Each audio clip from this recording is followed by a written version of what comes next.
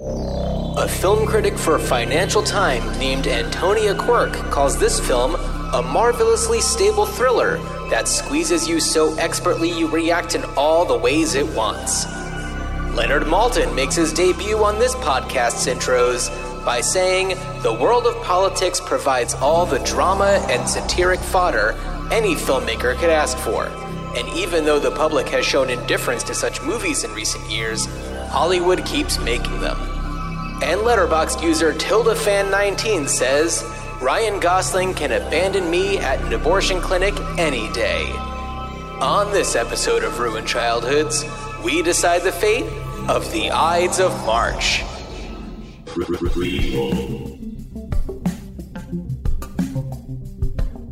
Sequel. Reboot. Which one will it be? It's the Ruined Childhoods podcast. At 2 Starfighters. We're going Julius Caesar, Shakespeare, yeah. Oh my. Acting. It's the Ides of March. It is the Ides of March. Are we releasing this on the Ides of March? Yeah. We are releasing, yes, this will be... Beware the day that we are releasing this. Beware the Ides of this episode of Ruined Childhoods. Yeah, and welcome to Ruined Childhoods. We are, a brother duo who is obsessed with movies, and we like to talk about them, and we made an excuse to talk about them while recording it by framing it around the idea of what we would be able to do if we had to bring back these properties as a remake, reboot, sequel, prequel, etc., etc., etc. And... Had to. What's that? I said, if we had to. Yeah. We are advocates of originality. Yes, but I mean, there's always something to be said. And this movie that we're talking about is an adaptation from a stage play. So yeah. And and also, as we've learned in the past, while the idea of reviving a property, especially a favorite, it can be a little iffy, but sometimes you can really create some great art out of it. I know frequently we refer back to the series based on Fargo. Yeah. And who would have ever thought that you could take that movie and turn it, and they did try to turn it into a series originally that was just kind of like the movie, but who would have thought that you could turn it into a series that kind of functions and pays homage to the original, but also has taken on a life of its own, like the FX series Fargo. But it definitely it pays homage to not just Fargo, but like Coen Brothers, the cinematic universe of the Coens in general. But anyway, point being, while we are advocates for originality, we're also advocates for originality in the realm of reboots and I almost said rebakes, reboots. Instant rebates, would that be if they mail-in rebates? Yeah, rebates. Or if you're talking rebakes, it's maybe a twice-baked potato. A rebaked potato, yeah. A remake, remixed. Has anyone really remixed a movie? That is a great question. Yes. I feel like Oliver Stone with Alexander. Who did this? I feel like it was Topher Grace. Took, oh my God, what was it? Was it a Star Wars thing? Hold on. Topher Grace remix movie. Topher Grace's Close Encounters remix. No, is that what I'm thinking of? Okay. Topher Grace's Boogie Nights remix. So apparently this is something Topher Grace. Okay, well that answers that question. What's Topher Grace been up to? Yeah. Okay. Topher Grace edited the Star Wars prequels into one 85-minute movie. That's what I'm thinking of. Good for him. Yes, that's great. Creative guy. So that is a remix. That is a movie remix. There we go. Wow. Okay, we'll have to pop that one into the new intro song version 2.0. Yeah. Remix? Remix. What are we, 159 episodes in, maybe at episode 200 we can shake things up a little bit. Who know? You know what? The time is always ripe for doing such things. Not that you and I always have ripe time for doing. No, we don't. And Dan, this was an opportunity for me to use some of my precious time to rewatch The Ides of March. Had you seen it before? So I had actually seen The Ides of March prior to its release in 2011. I reviewed it for a site called Pendragon's Post. Okay. And I actually did find my review. Oh my God. I went through all my old emails and found my review of Ides of March. And what did 2011 Dan think of it? Wow. What did 2011? 11 years ago. 2011. So 2011, Dan thought, oh, hold on one second. Let me get it open. But so what I remember from seeing it, I remember feeling a little underwhelmed by it and feeling a bit, I guess kind of like disappointed. Like it wasn't sure what it wanted to be, like thriller, satire, drama. Well, okay. So first of all, this was when I first saw it. While you're pulling this up, I'm going to just give a little bit of, I guess, backstory to it, because I remember this movie because it had the great marketing move of making the poster featuring Ryan Gosling holding up a kind of folded in half copy of Time magazine with George Clooney's face on the cover, holding it over half of his face.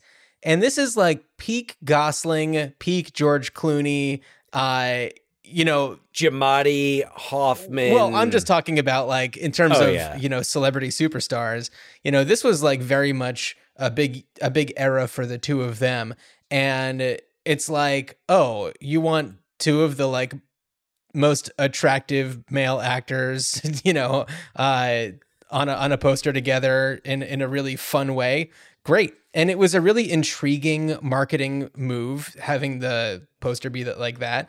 And I was, without really knowing anything about it, I certainly didn't know that it was, adapted from a play that I was reading on Wikipedia. The play was actually inspired by the Howard Dean campaign. Oh, okay. Yeah. So that's interesting. Yeah. So the play, the play is called Farragut North, and it was an off-Broadway play, the debut of Beau Willimon. And it says loosely based on former Governor Howard Dean's 2004 Democratic primary election campaign. And so the play is billed as a classic tale of hubris set against a contemporary landscape about the lust for power and the costs one will endure to achieve it. So, I mean, that pretty much rings true. And it's not what I necessarily expected it to be when I first saw it, but I do remember being a little underwhelmed, but I thought that it was interesting and there were a lot of great performances and the writing was strong. It's just that the story wasn't, very compelling. Well, it's kind of hard to tell what the story. And there's several stories, and what's interesting, I could actually. It's funny. I feel like I could read my review as the synopsis. Oh, I don't want to give my synopsis because it's only like 2 sentences long, and then I'll go. Then we can go to yours. Is that cool? Yeah. Up-and-coming Democratic political strategist Stephen Myers is on the right path to delivering Governor Mike Morris to the presidential general elections. But after he makes the mistake of meeting with the opponent's campaign manager, Stephen is fired from his dream job and uses personal knowledge about a 20-year-old intern's fling with Morris to blackmail himself back on staff and in a higher position, which has lethal results. And so... Oh, yes.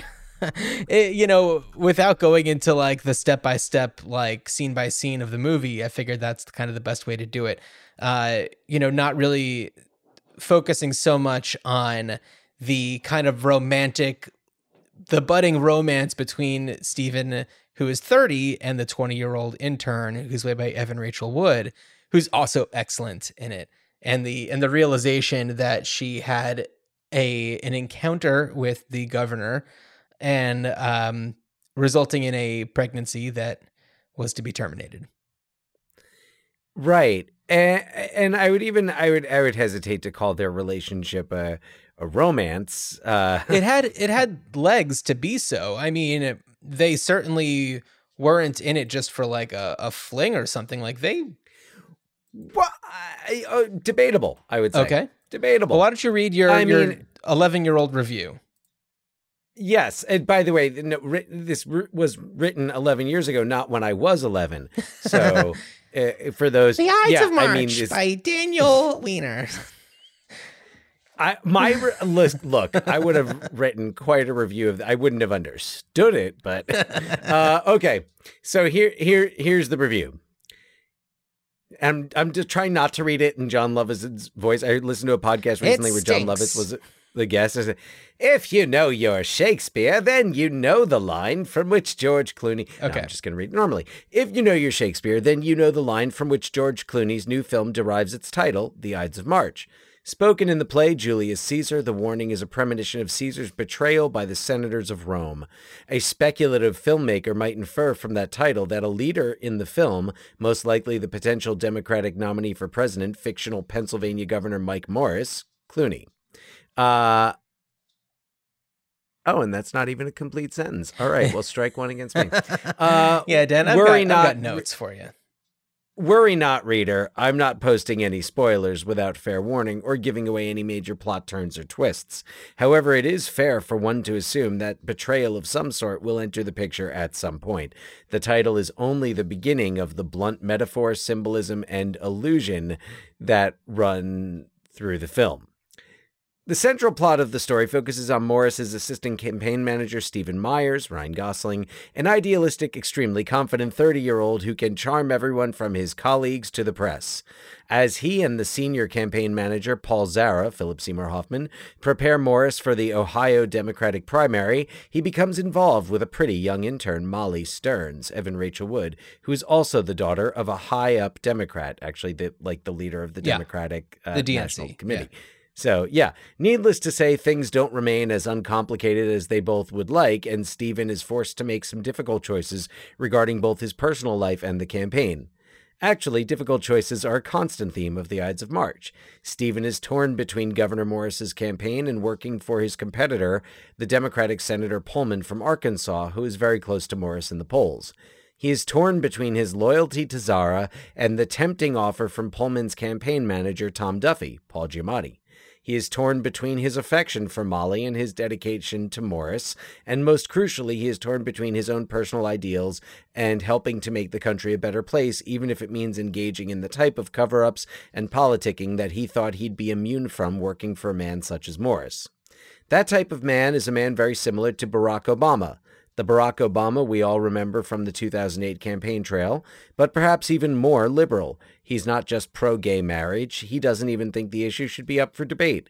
He's against the death penalty. He's pro-choice. He's anti-war. In short, he's a liberal's wet dream. He's the 2008 Obama, but even better. And for the first part of the film, I even thought that it was unofficially Obama's first campaign ad for 2012. In the eyes of liberal staffers like Stephen, he has to win.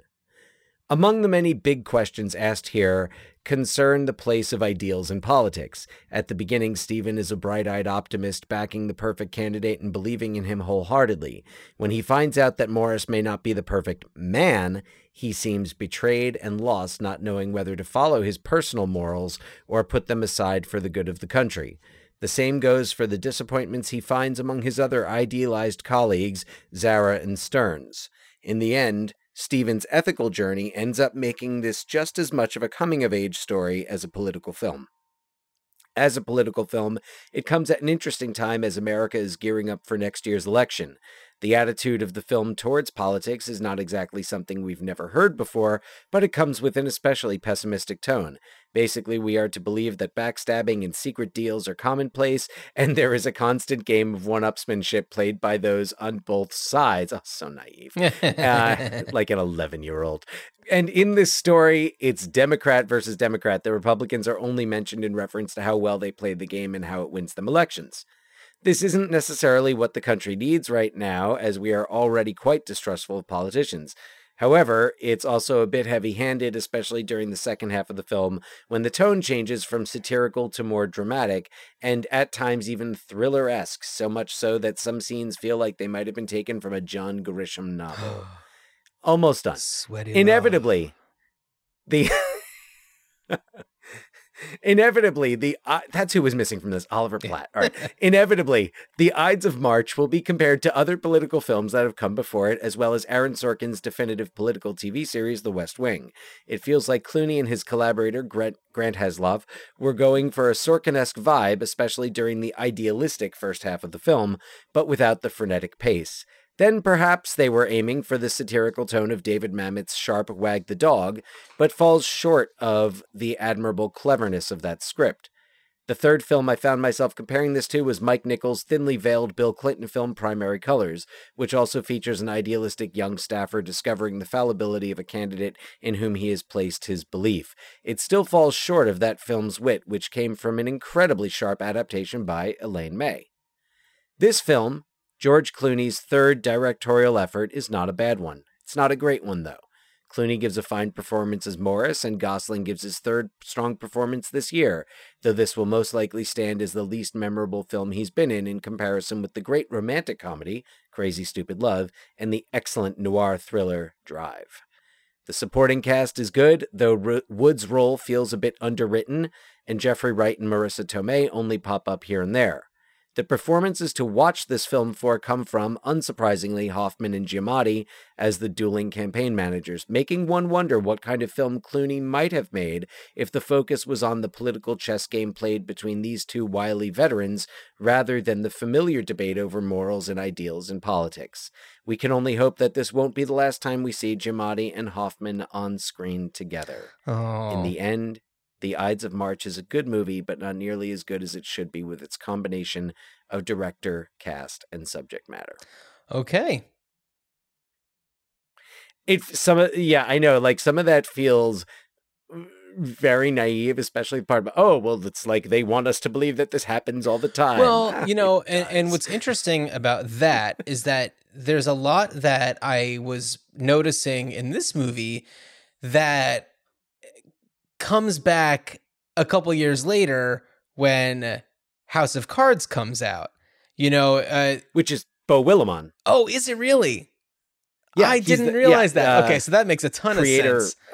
I believe the creator. Okay, that makes a ton of sense because when I was watching it, I had to look up. I was like, what year did House of Cards come out? And it was 2013 because it's like, oh, it's all about the inner workings and the back dealings that happen in DC. Well, and the dirty shit that happened. Yeah, and dirty and dealings. A lot of the things like what they're really doing in Ohio while they're campaigning is also trying to woo, Jeffrey Wright's character, he's a senator. Is that right? Yeah, he's a senator, yes. In Ohio, and if they get his endorsement, then they essentially take Ohio. But in order to do that, they have to offer him Secretary of State, which... well, if I may... You may. If I may. So it's not... So they have to offer him vice president. I don't remember that. The other campaign has offered him Secretary of State. I don't remember hearing anything about vice president. He says, I want on the ticket. Oh, I don't remember that. He says to Gosling when they meet, he's like, I want on the ticket because he's already got from the opponent's campaign, he's got they've offered him Secretary of State, and he's going to put his endorsement behind the opponent, whose name I'm Pullman blanking on at the moment. Pullman, yeah. Yes, thank you.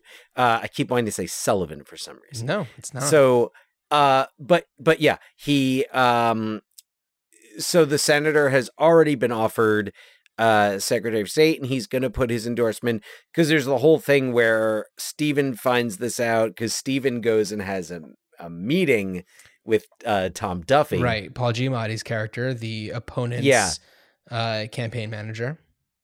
During which Duffy tells him, he's like, no, we've got Thompson. Like, Thompson is giving us his endorsement. And that's kind of, I mean, and you know what? Maybe it's not true, but I'm pretty sure that they do confirm that.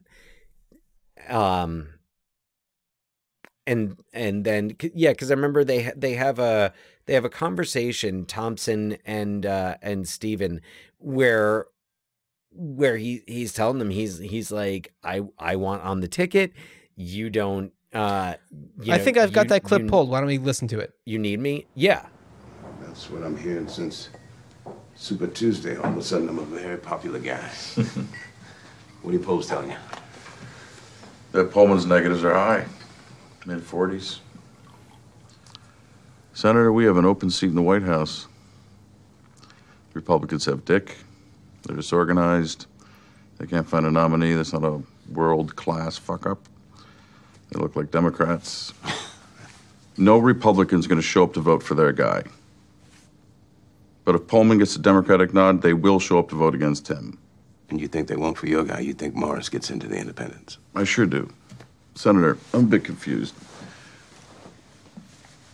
We need your delegates. We need you. Your fundraising. And I guess it was my understanding that your endorsement a week before Ohio would win this for us. I guess that's as much as I pulled. it doesn't happen in that conversation. Okay. It's later. It's when Steven. Oh, okay. It's after Steven has been fired from the Morris campaign. And it's after Steven has gone to Duffy and Duffy has turned him down. Right. Meanwhile, no one knows what he knows. He's playing his cards really close. And, because at this point, Steven knows that Governor Morris, slept with an intern, right, got her pregnant. And then that also, which is Steven kind of does. It's funny because Steven gets the money for Molly in a really shady way, where he talks to Ben, who's played by Max Minghella, right, who's the other. He's the even younger one, and he's also the other man that Molly's been seeing. Oh, has she been seeing him? I don't remember that. When she comes back from the clinic, mm-hmm, and she's in his room. Oh, I mean, I thought I kind of viewed that as just them being peers. No. They definitely had a thing going on, and you could see it. It's subtle, but it's first it's the way that he talks to her. And that, like, it's like he talks to her the way that you would tell your girlfriend that you got a promotion. And he's like, oh yeah, because it's funny when Paul fires Steven, they're in this room and Ben is kind of sitting in the same, they're in a hotel suite. Ben is sitting in the same room with them. And then when it's obvious what's going on, Ben gets up, but he doesn't leave. He just moves to the other, like, side of the suite. Right. And he just isn't sitting listening right there with them. You also see his expression during Molly's, like, the press conference after Molly dies. Ben's expression is very, like, shocked, taken aback, because she also kills herself in his room. That's true. Yeah. I thought that was her room. No. Because Morris asks Steven, like, what were you doing in her room? We don't have to debate this. I thought that it was just hers, and then, he just popped by to be like, that's right. He does, and he's not like, it wasn't her room. No. Anyway, doesn't matter. The point is, I'm going to say with fair certainty that Ben is the implied, like, actual boyfriend. I hadn't gotten that sense. I don't think that it really matters, though. No, it doesn't, except that it matters. It matters in the way that Molly's portrayed. And I think that role, that character is, I mean, she's very much a pawn. And I'm not saying that it's not realistic, right? But the character is very much written as, you know, less of a person, more of what she represents, because she's the daughter of this high-ranking Democrat, but she's also like an intern, so she like comes across as like not, you know, quote unquote Democratic royalty. Yeah, I mean, sure. No, she comes across, she's but the intern. I don't remember Steven, Ryan Gosling's character, necessarily knowing that right away about her. He doesn't. That's revealed. I mean, she reveals that to him, and he's kind of taken by surprise. So it's not like she's walking around like everybody knows.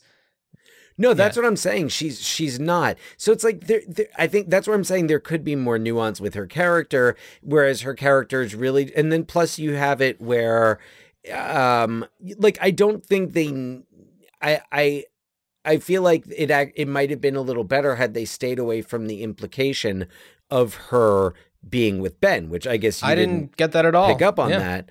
And I don't know that I picked up on that the first time I saw it, but when I watched it this last time, it just seemed really I saw them mostly as peers, as if like she worked, like as if he was maybe the one who coordinated the interns and volunteers. I mean, either that or he wanted to be with her. It also feels like he wouldn't have had, so like it's funny because with Ben, and if you take these three men if you take them as the three men in Molly's life, it's these three stages of experience and also being jaded, where there's, if you think of Ben like seems to have like a genuine affection for her, especially the way he's affected by her death. And that is that innocence, that naivete. Steven is not, he doesn't lie to her. He's very upfront with her about like, okay, this is what this is. And they even have a playful thing where he's like, oh, that was the cleaning lady. Right. And she sends him the note. Yeah. So it's kind of like, they have a playful thing going on. Yeah. They have a playful thing. That's why I shied away from referring to it as a romance, because it feels like they kind of both know what's up. Yeah, but I saw it as more of just like a on the sly romance, because they were having a drink together in the hotel bar. It's not like people couldn't have seen them, you know, together. No, that's true. At the interns hotel bar, which is, you know, it doesn't matter who sees them. If an intern sees them, it's even better for the intern. So right. Yeah, I don't know. It's I don't know. I liked the I was gonna say I like the chemistry that they have together. They have a really fun dynamic, and I think that because of her family, she doesn't seem intimidated by the fact that he is much higher up on the totem pole than she is. And I don't know. I think that it kind of plays in nicely to how things go.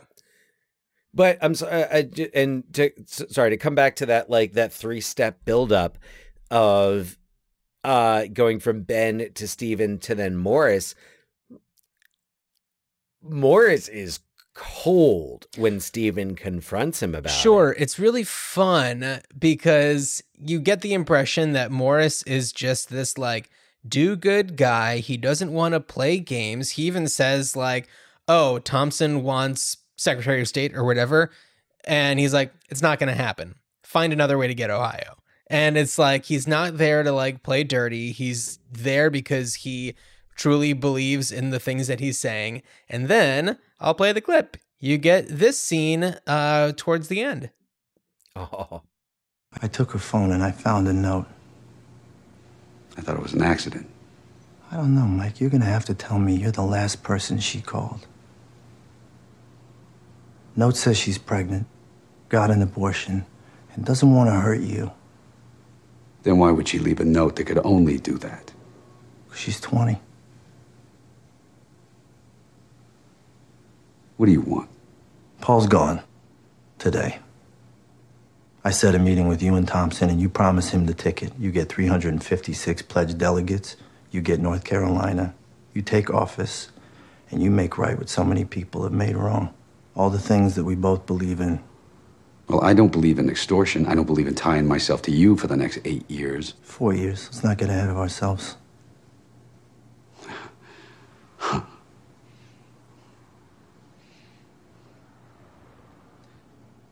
What were you doing in her room?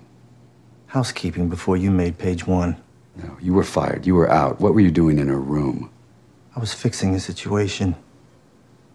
I got a call. Someone from the hotel thought I could help, and they called me. So you were off the campaign, but you thought it was important to fix things?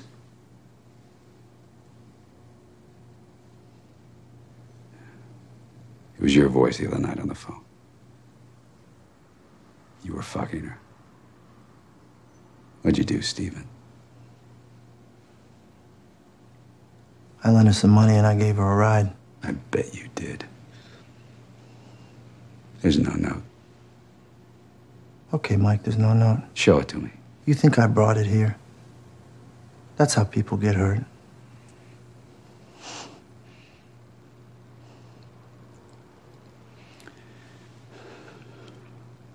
Okay, let's play this out. You're not wearing a wire because everything you suggested is illegal, and you wouldn't fare too well in federal prison. You were fucking her and she told you about her situation. There are no records or conversations between the two of us, and since she's had an abortion, there's no DNA evidence. So if there's no note, then it's your word against mine. Your word. A fired, disgruntled employee, or a sitting governor.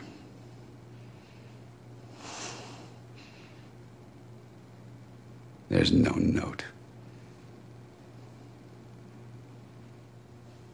It's your call, Governor. Yeah. Man, you don't often get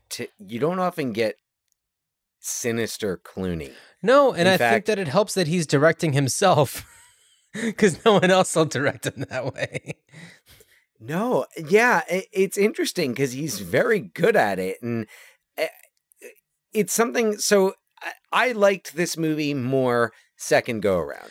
I liked this movie more this time around. I think I agree. I agree with that, and I wonder for me personally if it's because, you know, after the past 11 years, there's a lot that's happened. So I think that, you know, we've all become a little bit more politically minded, and I don't know, the landscape of politics has changed so much that it was definitely intriguing to go back to what I would call a simpler time, where there's like no Republican who could possibly win, and it's all about the Democrat. And or at least in the fiction of this story, you know, we all, you know how history ended up, but I don't know. It just kind of like harkens to a different time, a different vibe politically.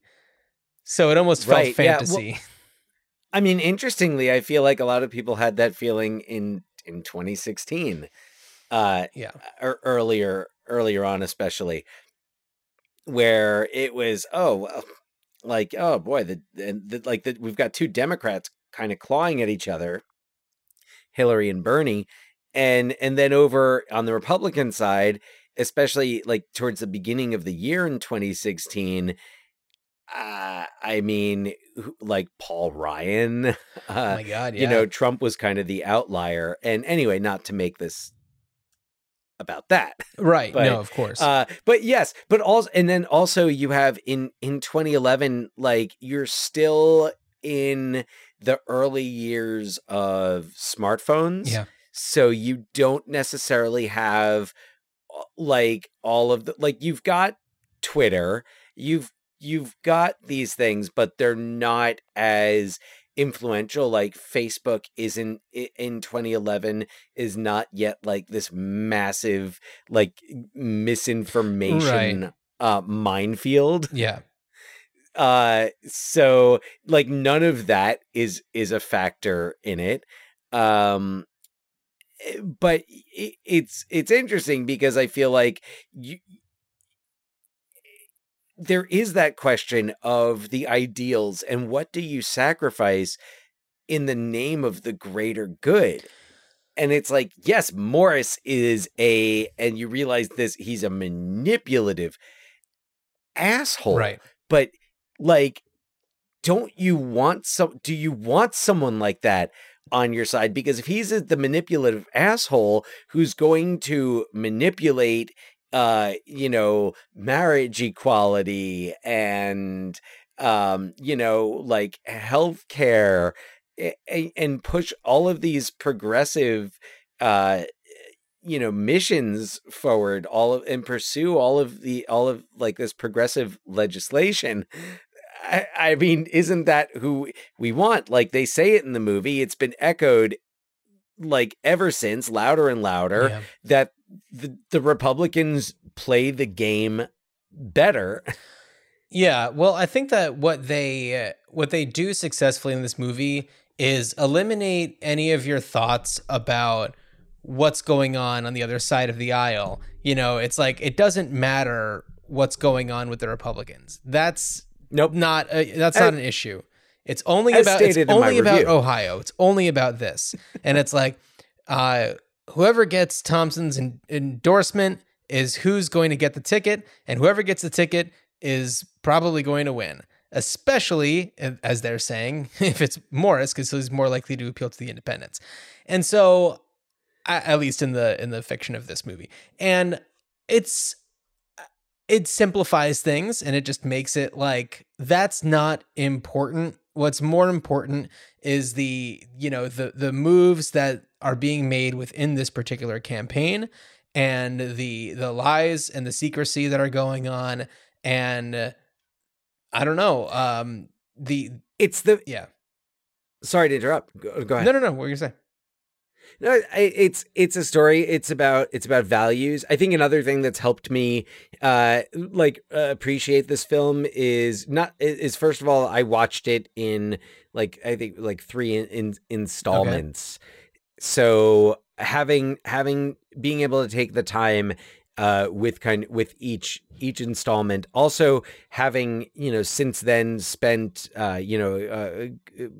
much of the last 10 years teaching about literature and analyzing literature, like I feel like I see a lot more of the big picture in this story, and I see much more of the purpose. Whereas when I saw it initially, all I had to go off of was like the clever marketing campaign, right? My knowledge of Clooney's directorial work prior to this, which actually I never saw Leatherheads, so it was pretty much Good Night and Good Luck. Leatherheads was before this. So okay, there was Confessions of a Dangerous Mind. Right. Oh, okay. So maybe Leatherheads there was Confessions of a Dangerous Mind, Good Night and Good Luck, right? Both of which I saw. Yeah, which I loved. I mean, I feel like Confessions of a Dangerous Mind is up there for me for sure. Oh no, Leatherheads is before this. Leatherheads is 2008. And he did do Good Night and Good Luck, right? Yeah.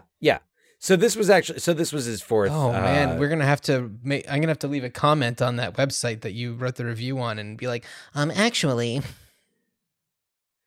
Look, I was 11. What did I know?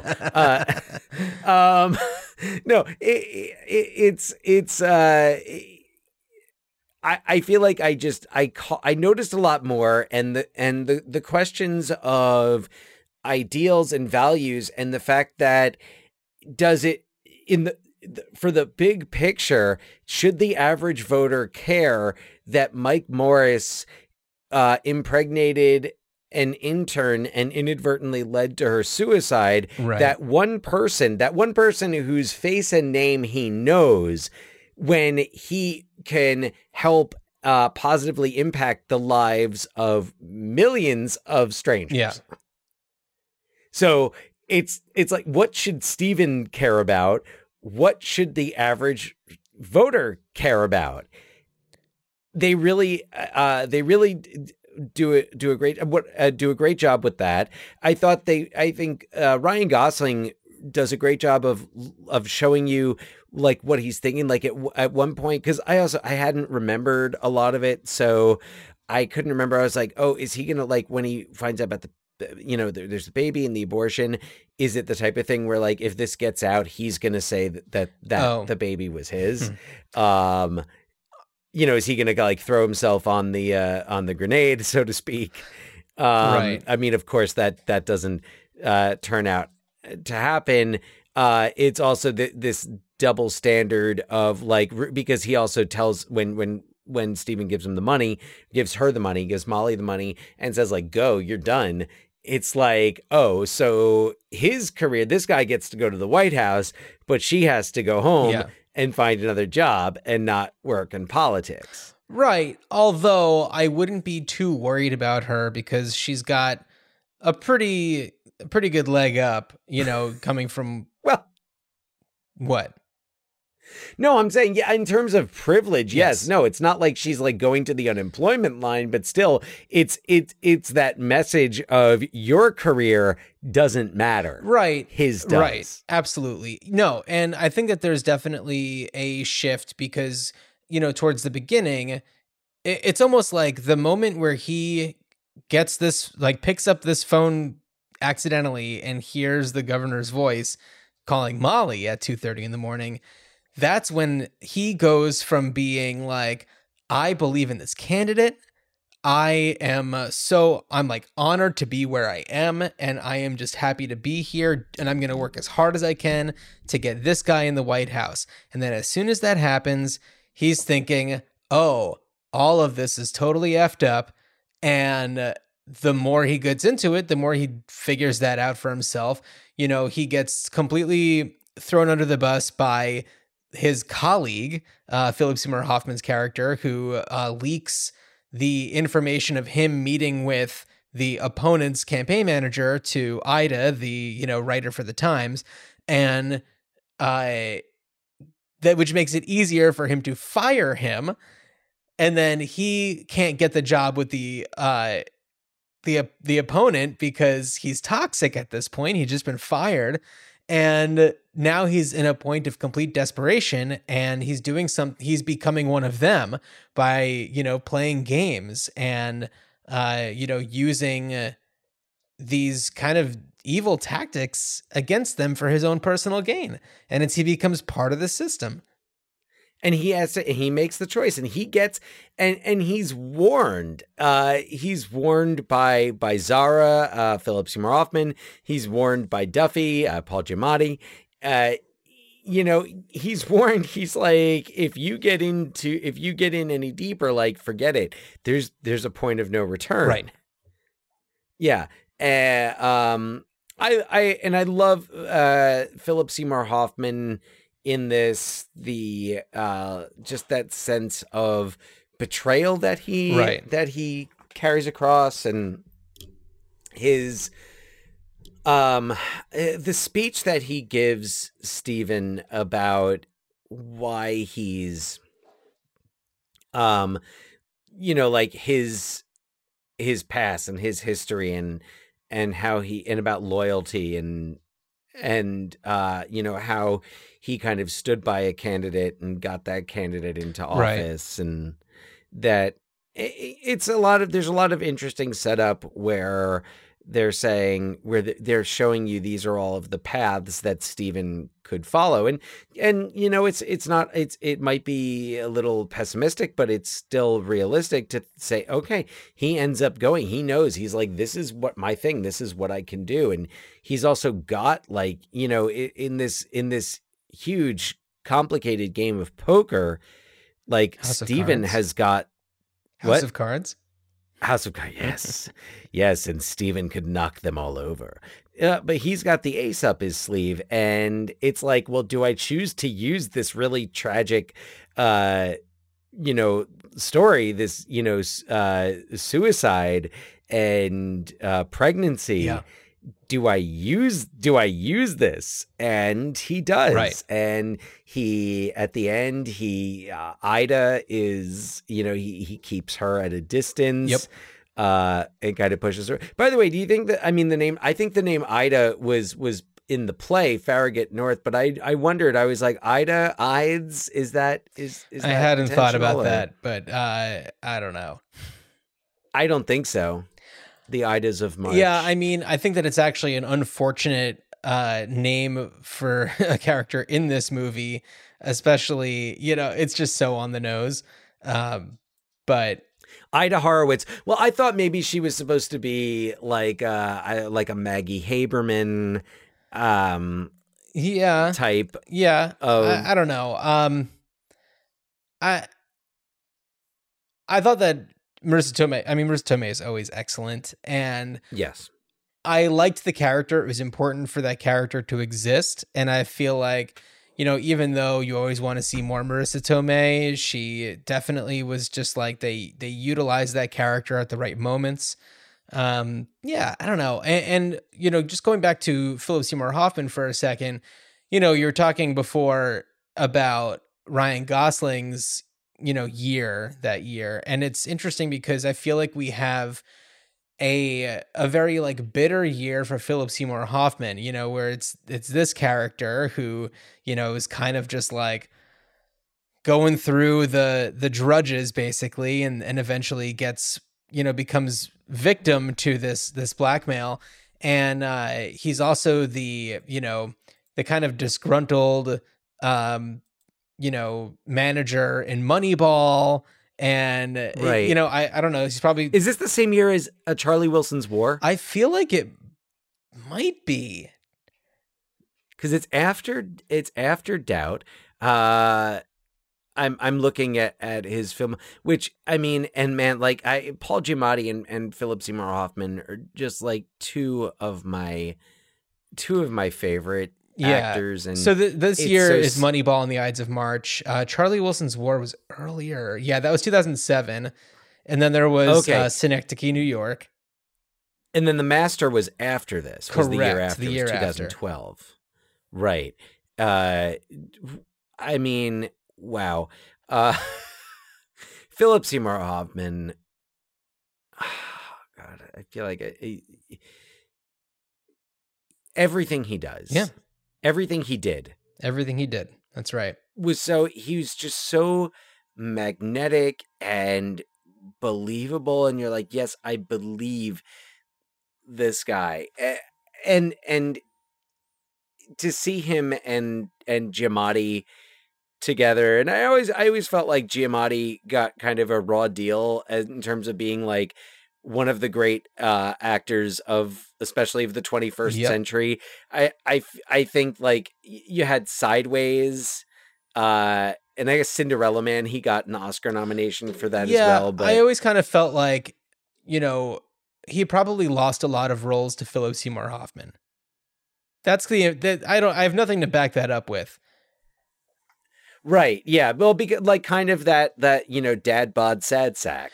Yeah. But I think that it's a matter of like, that like low talking, like, listen to me.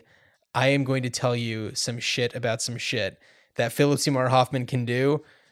Paul Giamatti just can't quite do the same way. Well, Paul Giamatti, it's like, American Splendor. That was the other. Oh yeah. Harvey Pekar. Really fantastic performance of his. Philip Seymour Hoffman could do more. Like Paul Giamatti couldn't have played Lester Bangs. No. Almost Famous. No. Paul. I wouldn't have couldn't have played Paul Giamatti. Is it Scotty in Boogie Nights? Yeah. Or you're right. It's Scotty in Boogie Nights. Dusty in Twister. Yeah. There are a lot. I think he could have done Dusty and Twister. I think he could have done that. Synecdoche, New York, he could have done. Well, and that's the thing is, for some reason in my mind, it was Paul Giamatti in Synecdoche, New York, and then revisiting it, it's like, oh no, that's Philip Seymour Hoffman. Got it. Right. So he's but Philip Seymour Hoffman just like unreal in this, and having him facing off with Paul Giamatti, I got like actor jitters. Yeah, and this is an amazing cast. It's so right. Good. Yeah, no. And just like you said, right, Jeffrey Wright, who's hotter than ever right now. He's Commissioner Gordon. Jeffrey Wright, sadly, like Jeffrey Wright represents, I think, the extent of the diversity in this cast. No, that's true. But I mean, you look at his career, And I mean, I was always a fan of Basquiat. You know, he was so good in that. And that was the first thing I remember seeing. I think probably most people, me too. Right, but I don't know that most people knew of him before Basquiat. Right. Like I felt like even though that came out during like the indie movie boom, it was a movie that flew a little bit further under the radar. I love Basquiat. Yeah. I watched it several times. So good. Awesome cast in that. But Jeffrey Wright, Basquiat, Shaft as the drug kingpin Peoples Hernandez. I haven't talked about Shaft in a long time. And then, you know, don't worry, I won't go. Going back to Philip Seymour Hoffman and Philip Seymour Hoffman's last roles in the, what is it called? Hunger Games movies. Jeffrey Wright's in those too. So that's right. Wow, I keep forgetting Philip Seymour Hoffman was right. Those were his last. Yeah, he was films, like the architect or whatever it was. You know.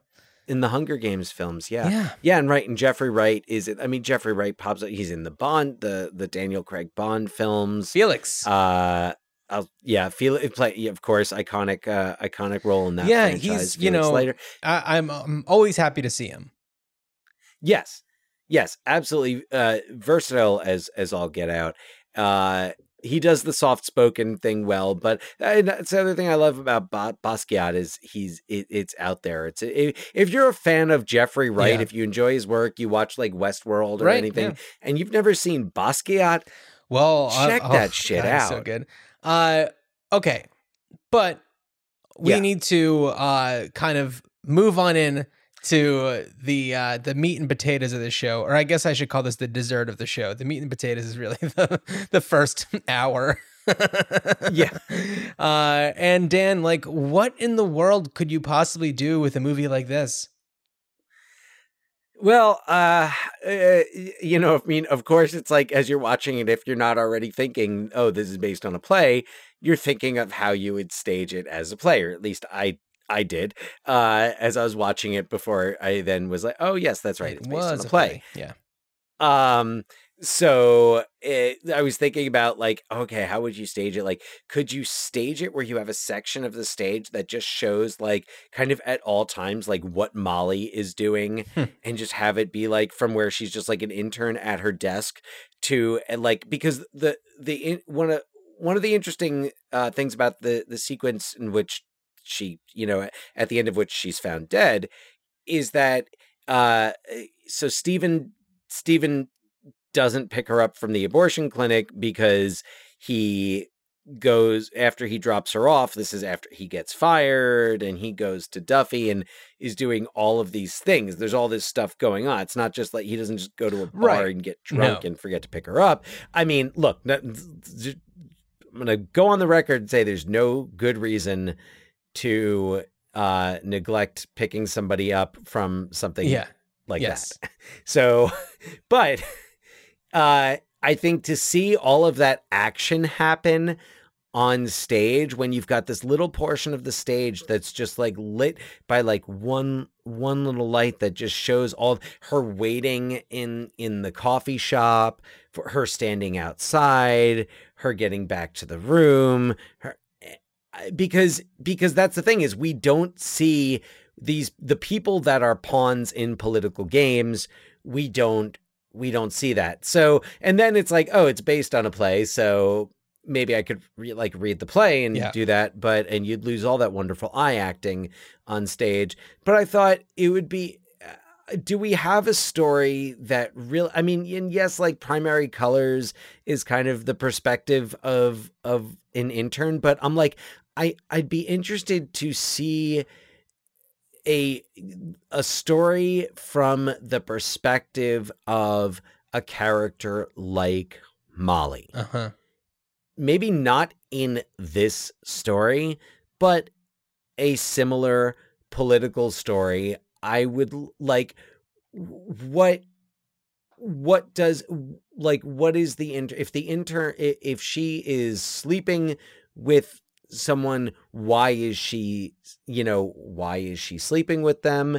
If she is, refusing to sleep with someone, I mean, also like the other things beyond sleeping. I'm taking the issues that are at play in this story, but also saying, why is she working on the campaign? What are her goals?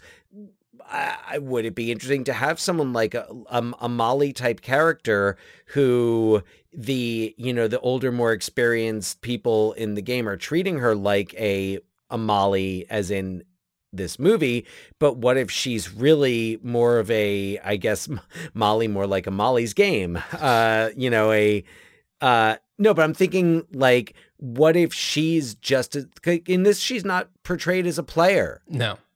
And what if she is a player? Like, what if she is a, someone who's like, I know what it takes in the game of politics and I'm going to do that. What if she's the type of character who is not if she gets pregnant, she's going to go and just like that it's okay. Like she's going to deal with, like, she's gonna fuck it. I don't need anyone to drive me there or pick me up.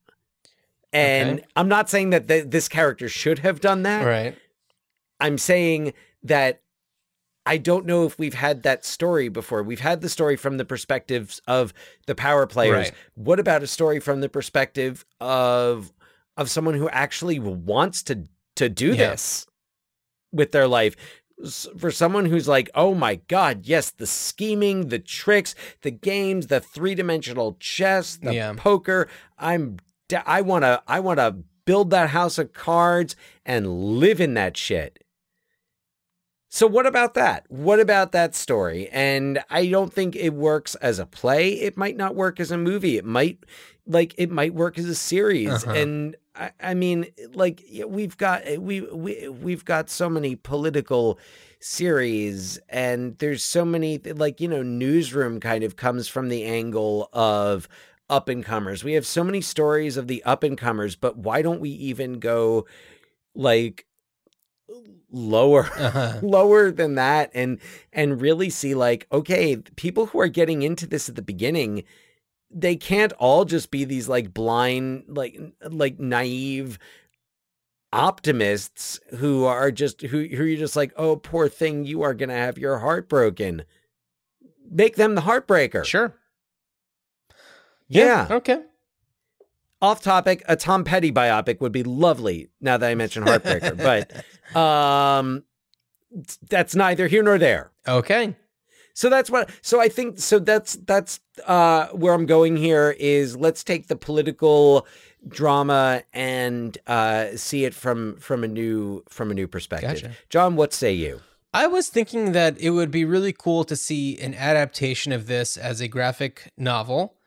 And to kind of go on in a series of graphic novels about the inner workings of different campaigns and the different things that go on, behind closed doors, the trickery, the blackmail. What's up? Like real campaigns? No. Oh. No. Oh, I thought that would be really interesting, like a graphic novel about like that. I mean, I don't know what went on the Howard Dean campaign, but I think that's where you get into some really tricky territory, because I'm sure that there's a lot of things that, is just speculation, or, there's more to the story than you would possibly know. And for it to be a full story, you'd have to just go into fiction. But I don't know. So I was thinking that a series of graphic novels would be kind of cool. I don't know what the world of graphic novels is like in terms of like politics, if it goes there much. Yeah. But that's what I got. Political graphic novel. I'm looking. I know. I could hear you typing. Like, yeah. Okay. So that's what I've got. It's. I don't know. There's not really too much more to say. I think that this story is a really fascinating story, and you could really, I don't know, fine tune the characters in the graphic novel form in a way that you would be able to get if you had to like cast somebody. And I mean, not to say like this movie was fantastically cast. I mean, Ryan Gosling was excellent in it. Evan Rachel Wood was excellent. George Clooney was excellent. And as we were saying before, I really appreciated that he chose to show himself as not a great guy.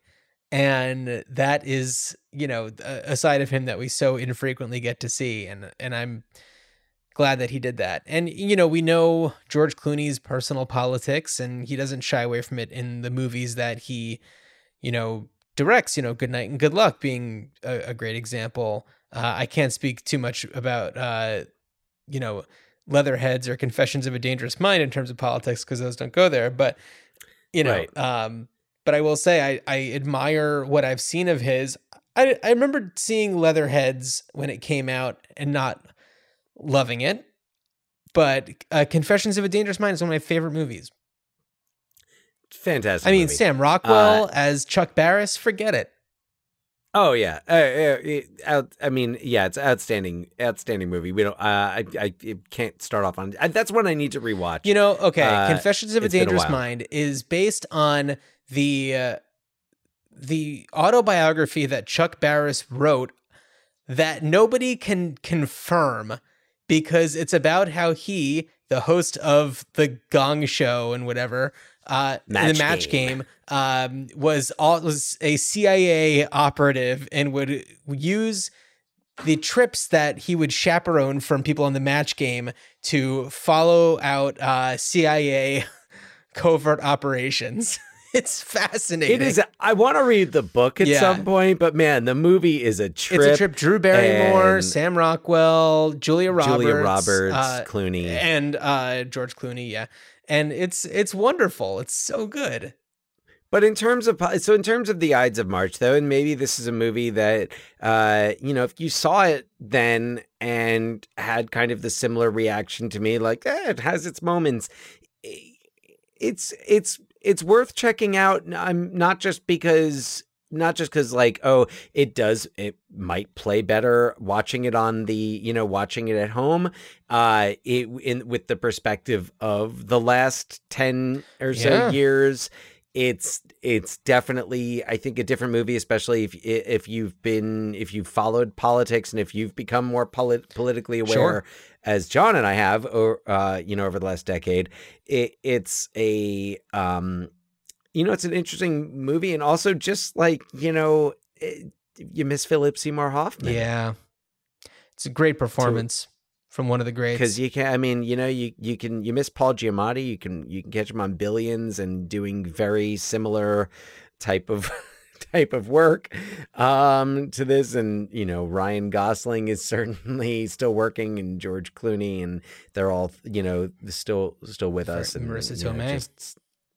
And Marissa Tomei. Yeah. Which, by the way, speaking of Marissa Tomei and Philip Seymour Hoffman, if we do ever talk about this movie, I'm sure it might be a while, but Before the Devil Knows You're Dead. That's an intense movie.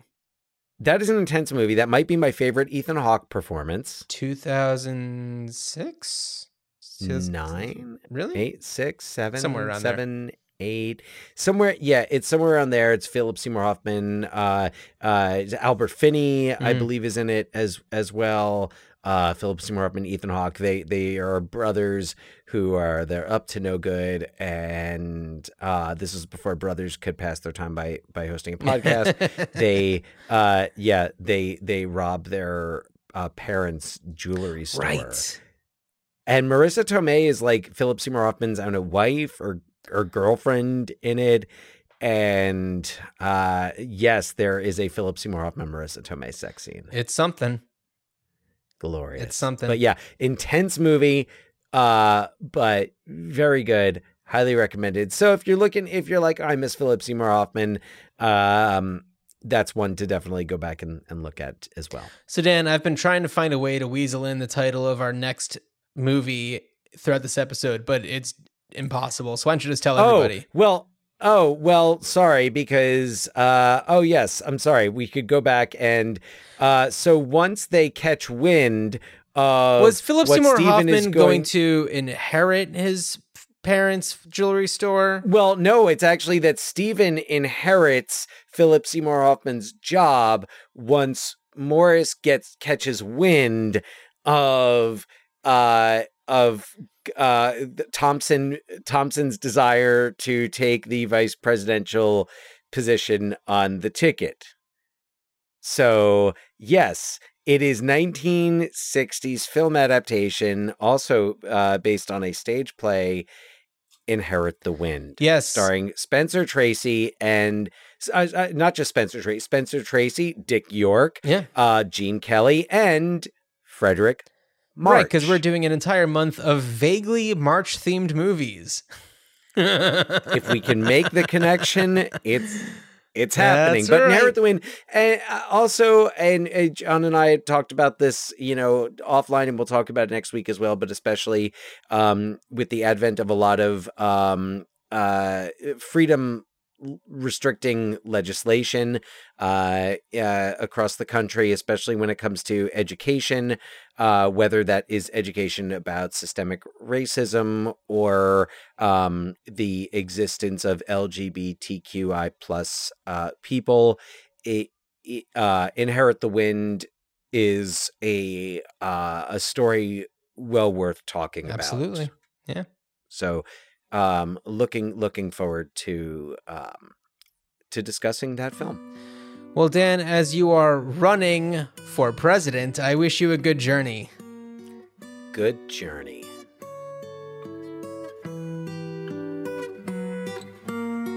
Some say you never know. It's easy come, it's easy go. Some say they knew it from the start.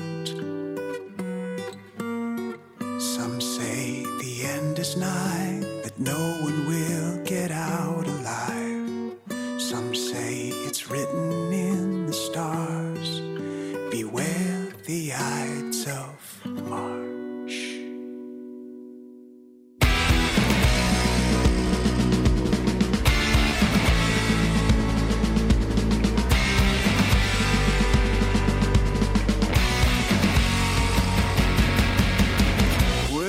Just beyond the blue horizon, we see the clouds.